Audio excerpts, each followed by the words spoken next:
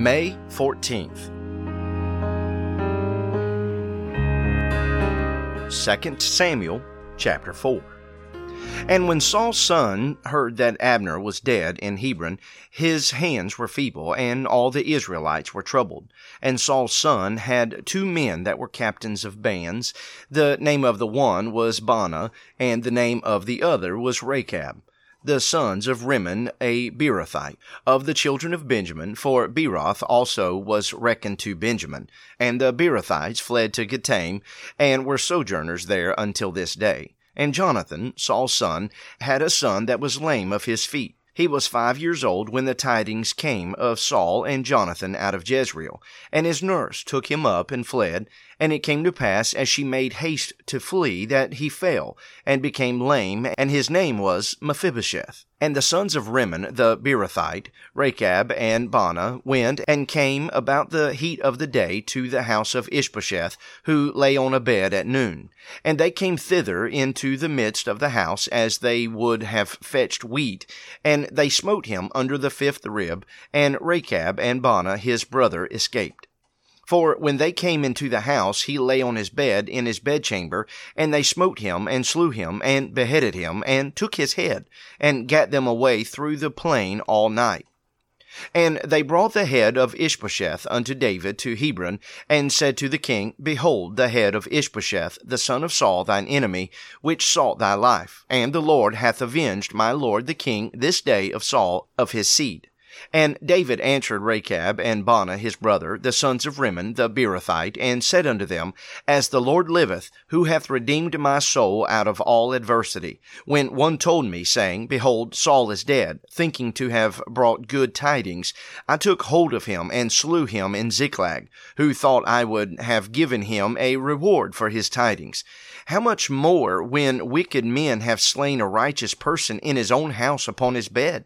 Shall I not therefore now require his blood of your hand, and take you away from the earth?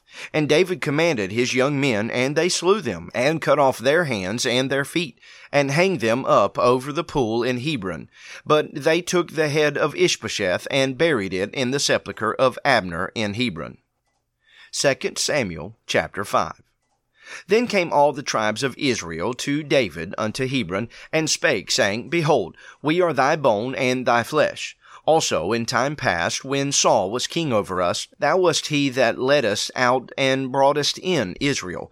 And the Lord said to thee, Thou shalt feed my people Israel, and thou shalt be a captain over Israel.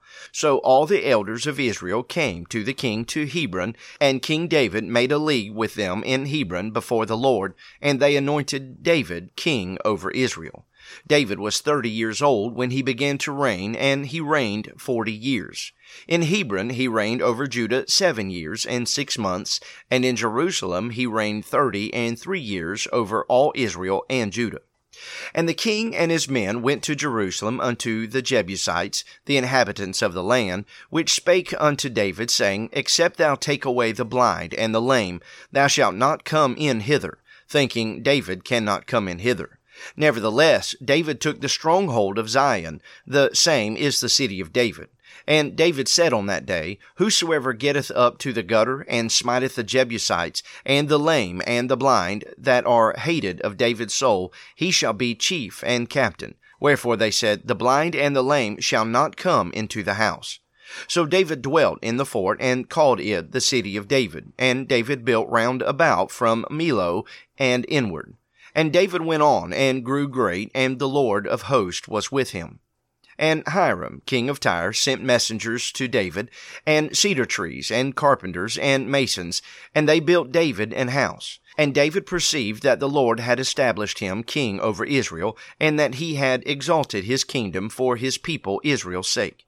And David took him more concubines and wives out of Jerusalem, after he was come from Hebron, and there was yet sons and daughters born to David. And these be the names of those that were born unto him in Jerusalem: Shammua, and Shobab, and Nathan, and Solomon, Ibhar also, and Elishua, and Naphag, and Japhia, and Elishama, and Elida, and Eliphalet. But when the Philistines heard that they had anointed David king over Israel, all the Philistines came up to seek David, and David heard of it, and went down to the hold. The Philistines also came and spread themselves in the valley of Rephaim. And David inquired of the Lord, saying, Shall I go up to the Philistines? Wilt thou deliver them into mine hand? And the Lord said unto David, Go up, for I will doubtless deliver the Philistines into thine hand. And David came to Baal-perazim, and David smote them there, and said, The Lord hath broken forth upon mine enemies before me, as the breach of waters. Therefore he called the name of that place Baal-perazim. And there they left their images, and David and his men burned them. And the Philistines came up yet again, and spread themselves in the valley of Rephaim.